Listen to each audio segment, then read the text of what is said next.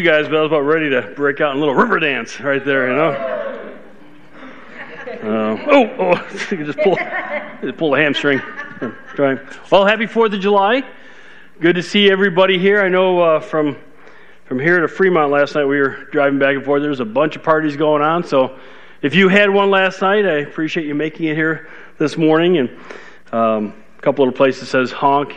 If you honk, we will drink. And I'm thinking, they're probably drinking no matter I'm honking or not. So, anyways, well, if you're talking to a friend of yours, maybe a coworker, and they ask you this question, if no one can see God, how do you know He exists? Now, don't answer out loud. How would you, just in your own head, how would you answer that question?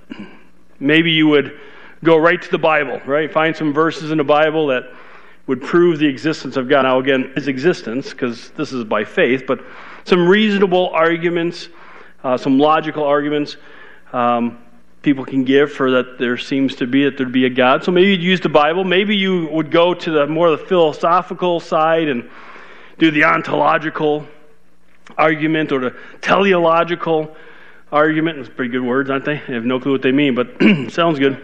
Or the moral argument. Or maybe you would use one like this. Well, just look at my life. No? Everyone's looking at me blank. What? Yeah, you want to know that there's a God in this world? Just look at my life. In fact, there's a guy named Robert McSwain. He's a professor and author. He's writing a book. Early on in this book, he hasn't even given a title yet.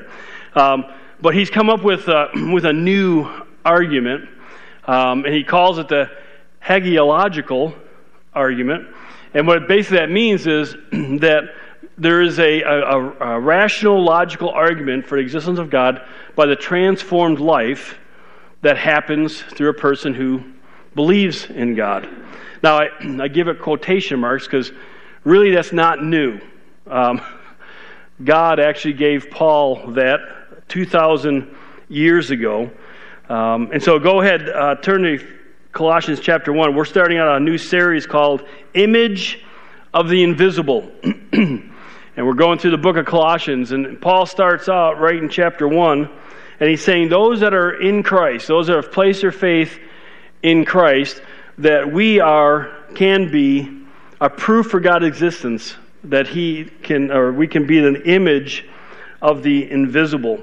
And so let me just kind of give you some background information here as we get going into this. First of all, Paul's writing from prison. So this is 61, 62 AD, a little over 30 years since Jesus Christ has been on the earth.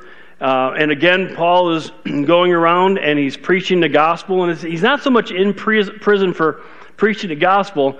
He's in prison because of what happens in the cities where he preaches the gospel. And he'll go in and he'll bring the gospel of Jesus Christ, and people will turn to Christ. They'll put their faith in Jesus Christ, which means they are moving away and going away from their religion that they're currently in.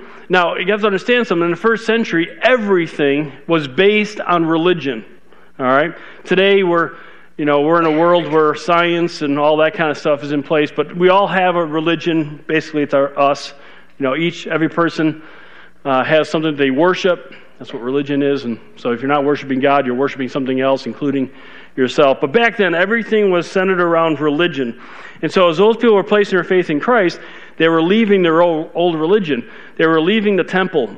They were leaving giving their money to the temple. They were leaving buying more and more idols that they would have in their homes in order to help them get whatever God they were worshiping, get his or her approval. That would cause problems. And so people would get very upset about this. And they would begin then to get a riot going. And we are kind of familiar with those, sadly, in our country, right? And so they're getting a riot going, and pretty soon Paul and whoever was with him would be beaten up and kicked out of town. And so he's now in prison because of these riots that he's been kicking up, or people have been kicking up, and he's waiting to hear whether he's going to live or die. In this case, he's with Timothy, so Timothy's not necessarily in prison with him, but he's sitting there, and he's helping write these letters that Paul is writing during this time. He's depending on him and other Christians for the food that they're going to have, and all that.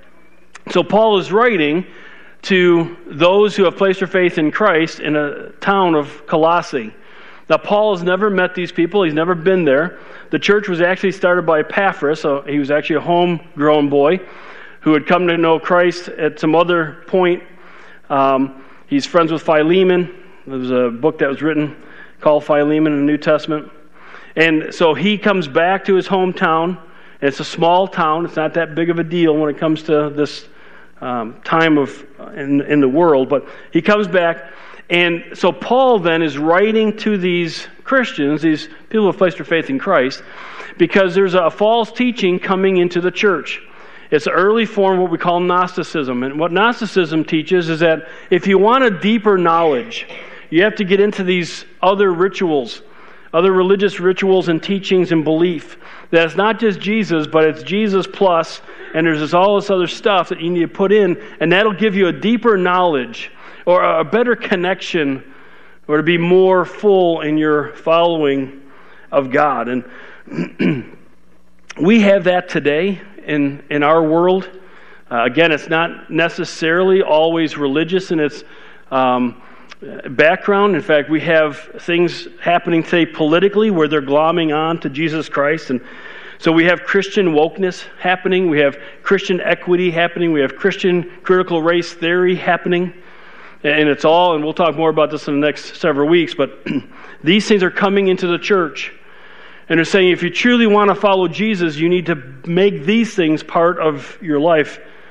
And again, that's just the political side, not the religious side. So Paul's laying out for his readers, for the people in Colossae as well as ourselves, that no, it's Jesus and only Jesus and all through Jesus that we can have this deeper understanding and deeper relationship with God. So you have Paul, he's sitting in this cold, damp, stench-filled cell. He's got the clothes on his back, he's got a cloak or a blanket. Timothy is there, but he's relying on Timothy and the other believers to give him the food that he needs. He's hoping to find out at some point, doesn't know when, if he's going to live or die. And it's interesting because we're going to read what he thanks God for, and then we're also going to read what he currently prays for on behalf of these believers. And if you were in that situation, what would you be praying? You're sitting in a cold, dark, damp cell, waiting on everybody else to give you whatever you need to live, waiting and waiting and waiting to find out if you're going to live or die. What would you be praying? And it's interesting what Paul prays for. He doesn't pray for himself to be removed. He doesn't pray for the Colossian believers who are also going through persecution, because Christians did in the first century. He wasn't asking God to remove them or to remove the persecution from them. He's praying that he and his readers, through these circumstances, would have a deeper understanding and relationship with God. And really, when we think about it, for us, that really needs to be a perspective of our prayers. Not that we don't pray for healing for people. Not that we don't pray for God to change our circumstances. It's okay to pray those things, but we need to kind of get a little bit higher than that and just say, but God, help me to learn who you are. Help me to know who you are and how you operate. My tongue isn't quite working this morning, so they're not communicating with my head very well for some reason. Anyways, we need to find out what it is that he wants to do in and through us. What is it he wants us to learn? Well, let's go and look at this image of the invisible and what Paul has been praying and thanking God for as it pertains. So we're going to start in verse 3.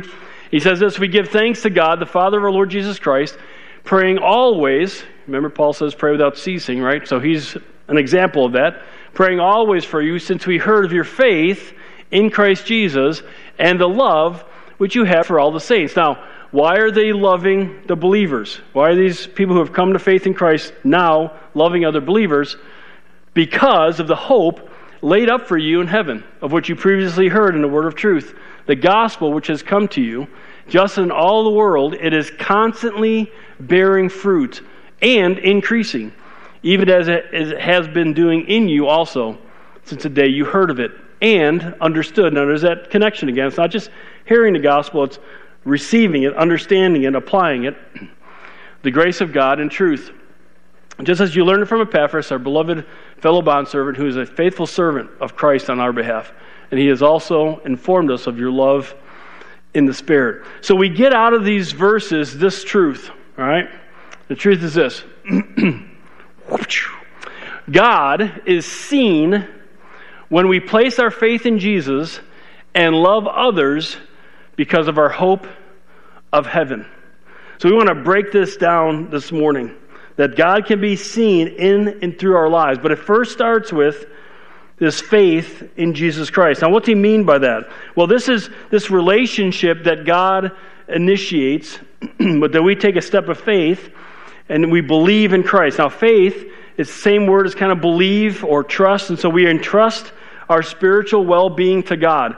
We don't entrust ourselves to be good enough to have a relationship with God to eventually get to heaven one day when we die. We trust God, and we want Him to do whatever needs to be done in order for us to have that relationship with Him and one day spend eternity with Him. And so God says that Jesus, God the Son, who came and became man, He died on the cross, not for His sins, but for your sins and for my sins. And that He took God's wrath. He took the consequences that we should have from God on Himself. And in order for Him to do that then, for that to actually happen in our lives, we need to receive that. We need to believe that. We need to entrust ourselves into what God is saying. And when we do that, and we ask God to forgive us of our sins, He initiates this spiritual, invisible, kind of unseen transaction. And this is the transaction that takes place. Now again, I'm not getting into all the verses that explain this, so you can study it out for yourselves, but the transaction is this. Our sin, when we say, God, please forgive me my sin, and I'm trusting that Jesus died for me, our sin is forgiven and is given, transferred to Jesus. And when He died on the cross, that was the transference. That was the wrath that He took, God's wrath for us. And then, if that isn't enough, then Christ's perfect life is given to us. Now, we don't become perfect in the sense that we now no longer ever sin. We will be perfect when we get to heaven, but for now, when God sees us, He doesn't see us and our sin anymore. He sees Christ, because Christ is our substitute, and He sees Christ's perspective or perfection. And so we get forgiveness, and then we also get Jesus' perfect life given to us. Now, verses 13 and 14, chapter 1, we'll look at next week, but it talks about being spiritually in spiritual darkness and then moved into the kingdom of Jesus Christ. Ephesians 2 talks about this. He says, and you were dead, or spiritually speaking, in your trespasses and sins, but God, being rich in mercy because of His great love with which He loves us, when we are dead in our transgressions, when we are spiritually dead, He makes us alive. So it's God who does this inner, unseen, in that sense, spiritual transaction. We know that that's God, the Holy Spirit, who comes into our life. And He's the one who gives us spiritual life. Now, how did Paul and his readers, or us today, how do we know if a person's truly placed their faith in Christ? How can we ourselves, kind of evaluate and go, yeah, I believe that I have placed my faith in Christ. What he says next is that we will demonstrate this God-empowered love for all the saints. So it kind of starts in our church. It starts with other Christians, other believers. And so then God is seen initially in our relationships with each other, how we respond to each other. Now, as we see people come up part of our church, or people come into our church, and one of the things that I've heard more than ever, which is great, is that, man, I just love coming to Grace Point because it's just such a friendly church. People are just so friendly, and then maybe they come to an event like we have the Kaios, the 4th of July thing, and maybe they come to that, and they realize, oh, wow, that's not just on a Sunday morning. They actually do it on the weekends, other parts of the weekends, or during the week. That's God's Spirit working in and through us who have placed our faith in Christ. And so this is going to be produced in our spiritual family, our church family. And so this love, it's seen in our love. So now again, I had to, with the 9 o'clock service, I kind of started this way, that love is sacrifice.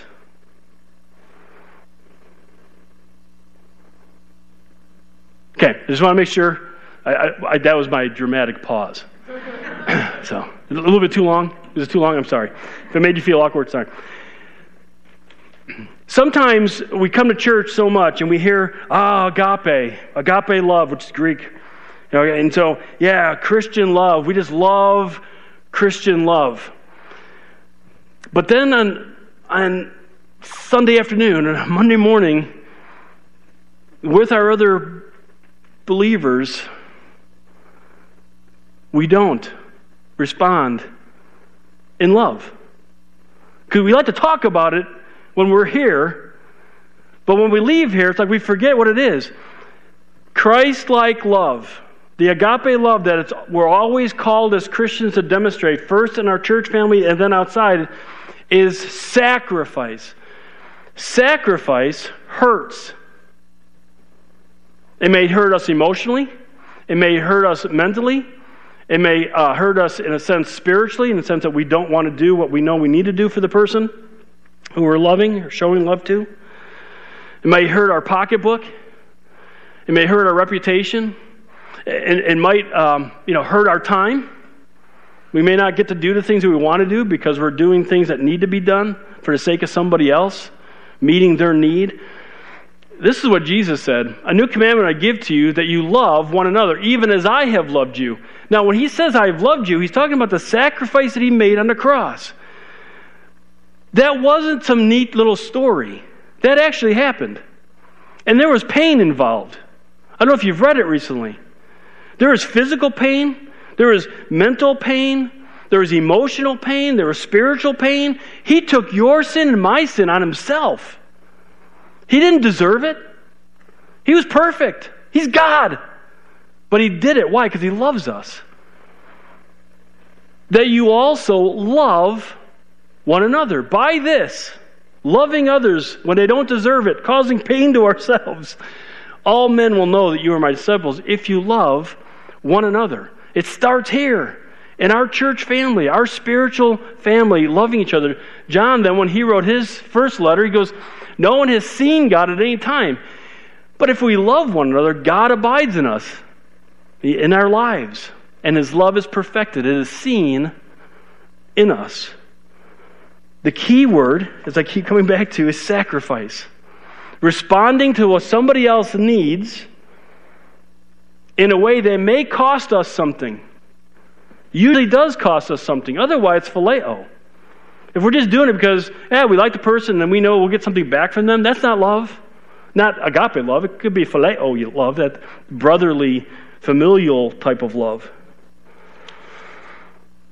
And he says that our love for others is motivated by what? Our hope laid up for us in heaven. Think about that. When you do love somebody, when you finally kind of take that step of going to love somebody, what's motivating you to do it? Paul says that those people who are in Christ, they're motivated by the hope of heaven. They're like looking past the person and they're looking at heaven. What does he mean by that? Well, the word hope in the Bible isn't going, "Oh man, I hope I get there," Biblical hope is certainty that something's going to happen based on the person who's promising it. Well, who's promising us heaven? God is. God always does what he promises. And so we have a certain expectation. We know for sure our hope is in Christ and our future is going to be in heaven. He said it's laid up for you. And it means to be put away for safekeeping. And it's a present tense. I was talking with Clark, and Clark's been doing some teaching for us on Thursday night, and Greg's been doing it, and Greg's taking a little break because Renee is here, by the way, this morning. Woo! So awesome. So Greg's been taking care of Renee, but anyways, getting into these words is it's so fun. And it just kind of opens up God's Word. But this is a present tense. So what's happening here is this reward, this heaven that we have, it's laid up for us. It's there. It's already there in heaven. And it's always there. It's never taken away. It's never not protected by God. I mean, you talk about eternal security. So we believe that once you truly place your faith in Christ, that's never taken away. Why? Because God is telling us He's got it laid up there. It's a present tense. It's there right now, just waiting for us. And so, bringing back to the point, because I know that I have heaven, and I know, because the Bible teaches that there's going to be rewards above that for when I do stuff God's way, then I can sacrifice however many years I have on this earth, 80, 90, who knows, I can sacrifice, I can experience pain in my life in order for you all and other people to have what they need. Because when I get to heaven, which is eternity, it's eternal, it's infinitely long, there's going to be rewards up there. Because I'm demonstrating love for Christ. And it's the same for you. When we can love, we can sacrifice, we can have that pain in our lives because we're going to be rewarded for it in heaven, over and above heaven. The Bible tells us there's going to be rewards there. And then before moving on, Paul makes this one last statement. He says, consistently bearing fruit, it's increasing. In other words, this is going to happen. If you've placed your faith in Christ, your ability, because of who God is and His Holy Spirit in your life, you will be able to love. You will be able to sacrificially meet the needs of people in your life, starting in your church family. You will be able to do that. How do I know that? Because God says you will. Because it's constantly bearing fruit. That's what He means by that. You're going to constantly become more and more like Jesus Christ. You're going to grow spiritually, in maturity, and you're going to be given more and more opportunities to reflect that, to show that to other people. And he says it's increasing. Now there's two ideas here. First of all, increasing, process, moving. So in other words, it starts here, very small. You first come to Christ, you don't know most everything, right? And so you get started and you get in God's Word and you start reading God's Word and you're part of a church family. You're hearing the Bible taught at different places, Sundays and Thursdays, and then you get more involved in the church, and then you start being able to serve other people, and so now you're loving them that way, and you're talking about who God is, and it's a process. So it starts small, but it's always going to increase. Why? Because God's doing it. God doesn't fail. God's always at work. And so we're going to become more and more like Christ, and we're going to have more opportunities to love others. As God brings more people to Christ in our church family, you're going to get pretty good at loving each other, and then more people are going to come in, and you're going to be like, I got to learn how to love that person. I got to learn how to love that person. So then Paul continues on, and so it's not just here in our church, it kind of expands out, and he says, hey, this is what I continue to pray for you on top of what I thank God for. And so this love, it starts in here, and we develop in here, and we grow in here, and then it flows out of our church building into those who need it. And look what Paul then says. For this reason also, what reason? Well, their faith in Jesus and the love for others. Since the day we heard of it, we have not ceased to pray for you and to ask that you may be filled with the knowledge of His will, God's will, in all spiritual wisdom and understanding. Now, why is Paul asking God for this? Nice part. So that you'll walk or respond to life in a manner worthy of the Lord. What does a life worthy of the Lord look like? Well, to please Him in all respects, bearing fruit, there it is again, bearing fruit in every good work, and increasing in the knowledge of God, strengthened with all power according to His glorious might. Now, why does God do all this for us? For the attaining of all steadfastness and patience, joyously giving thanks to the Father who has qualified us or makes us worthy to share in the inheritance of the saints in light.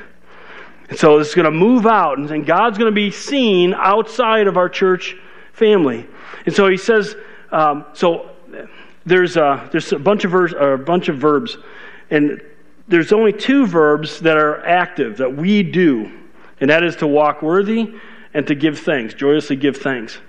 All the other verbs are passive. In other words, it's all that God does for us, or does in us, or does through us. But let's look at this walking worthy, what we're supposed to do. So worthy just means to look like or represent accurately. So we walk worthy in the name of the Lord. Well, the Lord, Jesus, how did he live? Well, when we begin to grow and develop and become more like Jesus. What's that look like? Well, we please him in all respects. Jesus pleased God in everything he did. He was perfect. And so that's kind of what we shoot for. So we learn how to please him in each and every area of our life. In fact, if you're going through a struggle today, you can be confident that that struggle is something God's giving you, because that's where you need to learn how to please him. He's saying, hey, here's a weakness in your life. Here's your next place that I want to work in your life in order for you to become more like Jesus Christ, to reflect me in your life. And so we don't look at our difficulties. We shouldn't. We often do. I know I struggle with it. When we have difficult times, it's not because God's letting something to hurt us. He's letting it there for us to grow, to get back with him, to spend time with him in his word, to find out, what do you want to do in me? And that's that bearing fruit in every good work. Now, there's two ideas here. Again, it's God growing us, God making us more and more like Christ. So as we get with God in his word and in prayer, as we spend time with our church family, and we ask our church family to pray, and maybe even ask them for some advice, and continue on with our serving and sharing Christ, there's this fruit that grows in us. We become more like Christ. Again, God's Holy Spirit's in us, so that's happening. But it's the fruit of seeing people come to Christ. Because how they see us living our lives, they're going to wonder more about it. And so we share with them what Christ is doing, what he's done for us, and we see them, Lord willing, come to Christ. And then he says, increasing in the knowledge of God. This is just so good. Because the word knowledge there in the Greek is not just gnosis, which is interesting because Paul's talking about refuting these Gnostics, all right? They're in Gnosticism. They're saying, hey, there's a deeper knowledge. Paul uses a word that goes even deeper than their deep knowledge. He says, no, you want the deeper knowledge? You want to know God through and through? You can know him, but it's through Christ, and it's through doing life the way Christ says to do it. It's this intimate and personal knowledge. It's experiencing God's promises and power in our lives, what he says in God's word happening in our lives. So, how is your relationship with God? Do you feel kind of estranged? Do you feel kind of disconnected? You know, I put my faith in Christ, but I'm just not really feeling it. Well, Paul's telling us this is how you make sure that you are connected in with God. If you're not in his word and prayer, if you're not connected in with your church family and worshiping together on Sundays and Thursdays, if you're not serving other people, and if you're not sharing your faith, because that's where it is. That's where you learn and have this deeper knowledge of God. And then Paul goes on to all these passages. He says that God fills us with the knowledge of his will. So not only do we get to know who God is, we actually get to know what his will is, what he wants us to do. The word fill there means to make full. It means to be filled to the brim. It's like this idea of a flood coming over us. It means to be totally dominated or controlled. In other words, God says, hey, listen, I want you to completely, without question, know what my will is for you. And he says that you can have the knowledge. That's that epignosis again. That's that intimate through and through. You can know what God's will is intimately, for sure, definitely, without question. This is what God wants. It's not just knowing the facts, not just knowing the truth, it's not just knowing the promises, but it's also knowing how it applies and interacts with your life. And it's God who provides the deeper knowledge of his will. Now, what's his will? It's just what he wants you to do. What he wants to do in and through you. It's not just what he means about salvation, but then all these aspects of life, how it plays out. What does God want to do in and through you? Now, some of this stuff is just directly, boom, here it is. God commands it, and okay, that's what I'm supposed to do in that situation. Other situations, we got to kind of go, I'm not really sure, because the Bible doesn't really direct me how to do it, so how do I really do it? And that's where this all spiritual wisdom and understanding come in. So God's not just going to give you the knowledge of His will, but He's going to give you the spiritual wisdom and understanding. Again, that comes from God's Word. It's spiritual, so it comes from God, God's Holy Spirit. It's wisdom, which means applying God's truth to life situations. So you read God's Word, and maybe you talk with some mature believers, and you kind of get an idea, okay, this is what God says about this situation. But it's also understanding. This has the idea of kind of like connect the dots. How does this all actually play out in my life? Because again, the Bible doesn't address every situation that you may find yourself in. But you get this understanding from God the Holy Spirit, in His Word, God the Holy Spirit giving you how to connect the dots. How do I need to do? And you're like, well, not really sure if I do, but I think this is what what do? You take a step of faith. You do what God's called you to do, or what you're believing God's calling you to do, because sometimes you just don't. You're going to take a step of faith, which is what the next thing happens. He said that God strengthens us. We're strengthened with all power. The word strengthened and all power, they come from the same word. And we get our word dynamite from it. So it's dunamo or dunamis, depending which one we're talking about here. So it means to be enabled. It's endowed with the capability, the ability to do something.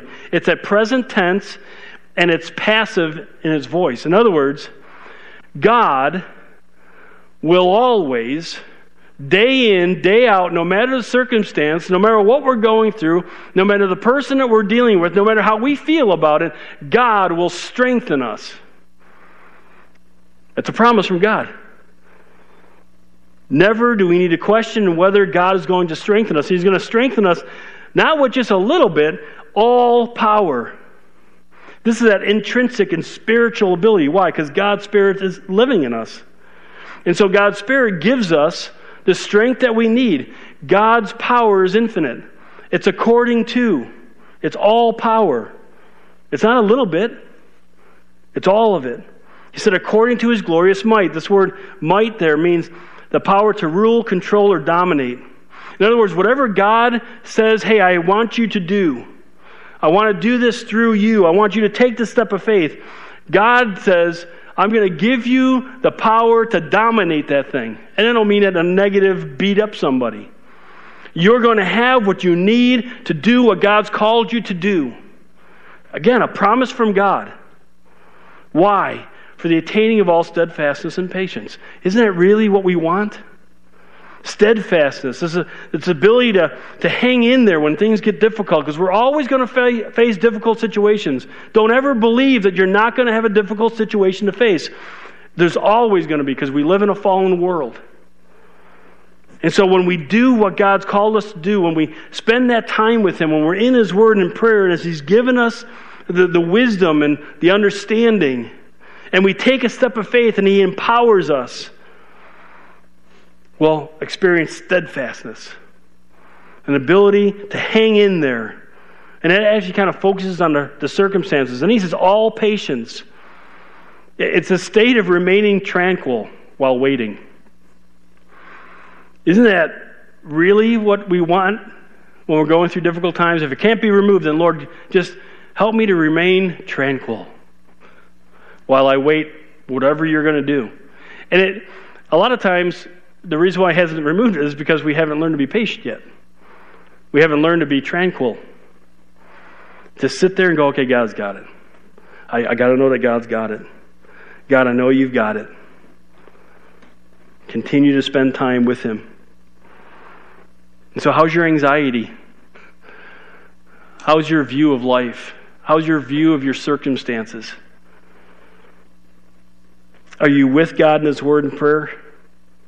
Are you committed to pleasing Him and not yourself in every area of your life? Are you looking for opportunities to share His love? Listen, It starts in our church family, right? But if our spouses are believers, then it starts there. If our children are believers, then it starts there. If our parents are believers, it starts there. If our brothers and sisters are believers, it starts there. And then it moves into our spiritual family, and then it moves out of our spiritual family to those in our lives. Are you continually looking to Him to strengthen you? And then step out in faith and then watch Him work. Because that's when we know Him, is when we see Him working in and through us. And then Paul finishes out and says, joyously giving thanks to the Father. That's ultimately what we will be doing, is just thanking God for all that He's doing in our lives, because we're seeing Him do things that only He could do. He's the one who's transferred us from the spiritual domain of darkness into the kingdom of His beloved Son. We're going to talk more about that next week, so I'm not going to get into that other than say that. He's given us spiritual life. We're no longer spiritually ignorant, spiritually dead. We have spiritual life, and we can do life God's way because He's going to empower us. Yeah, I'm going to talk more about that next week. Well, as the band comes up, our takeaways for today. First question is this: has the invisible spiritual transaction that God offers happened in your life? Now, I asked that question, and I know that probably most of us in this room would say, yeah, I prayed to accept Christ as my Lord and Savior, and I'm in Christ. But sometimes I talk to people who say they've done that, and then they're just kind of doubting it. They're not really sure. Well, the Bible makes it very clear that salvation is a point-in-time situation when God's Spirit confirms with our spirit that we're a child of God. And yeah, I know none of us are perfect, and I know we struggle, and sometimes we're kind of walking away from the Lord, and He's got to bring us back, and so I get all that. But there's a sense in Scripture that if we've truly placed our faith in Christ, that's confirmed. We get that. We know that. In spite of where we're at right now, and if we're walking away, I know I'm walking away, I'm just fighting with God, and God's trying to get me back.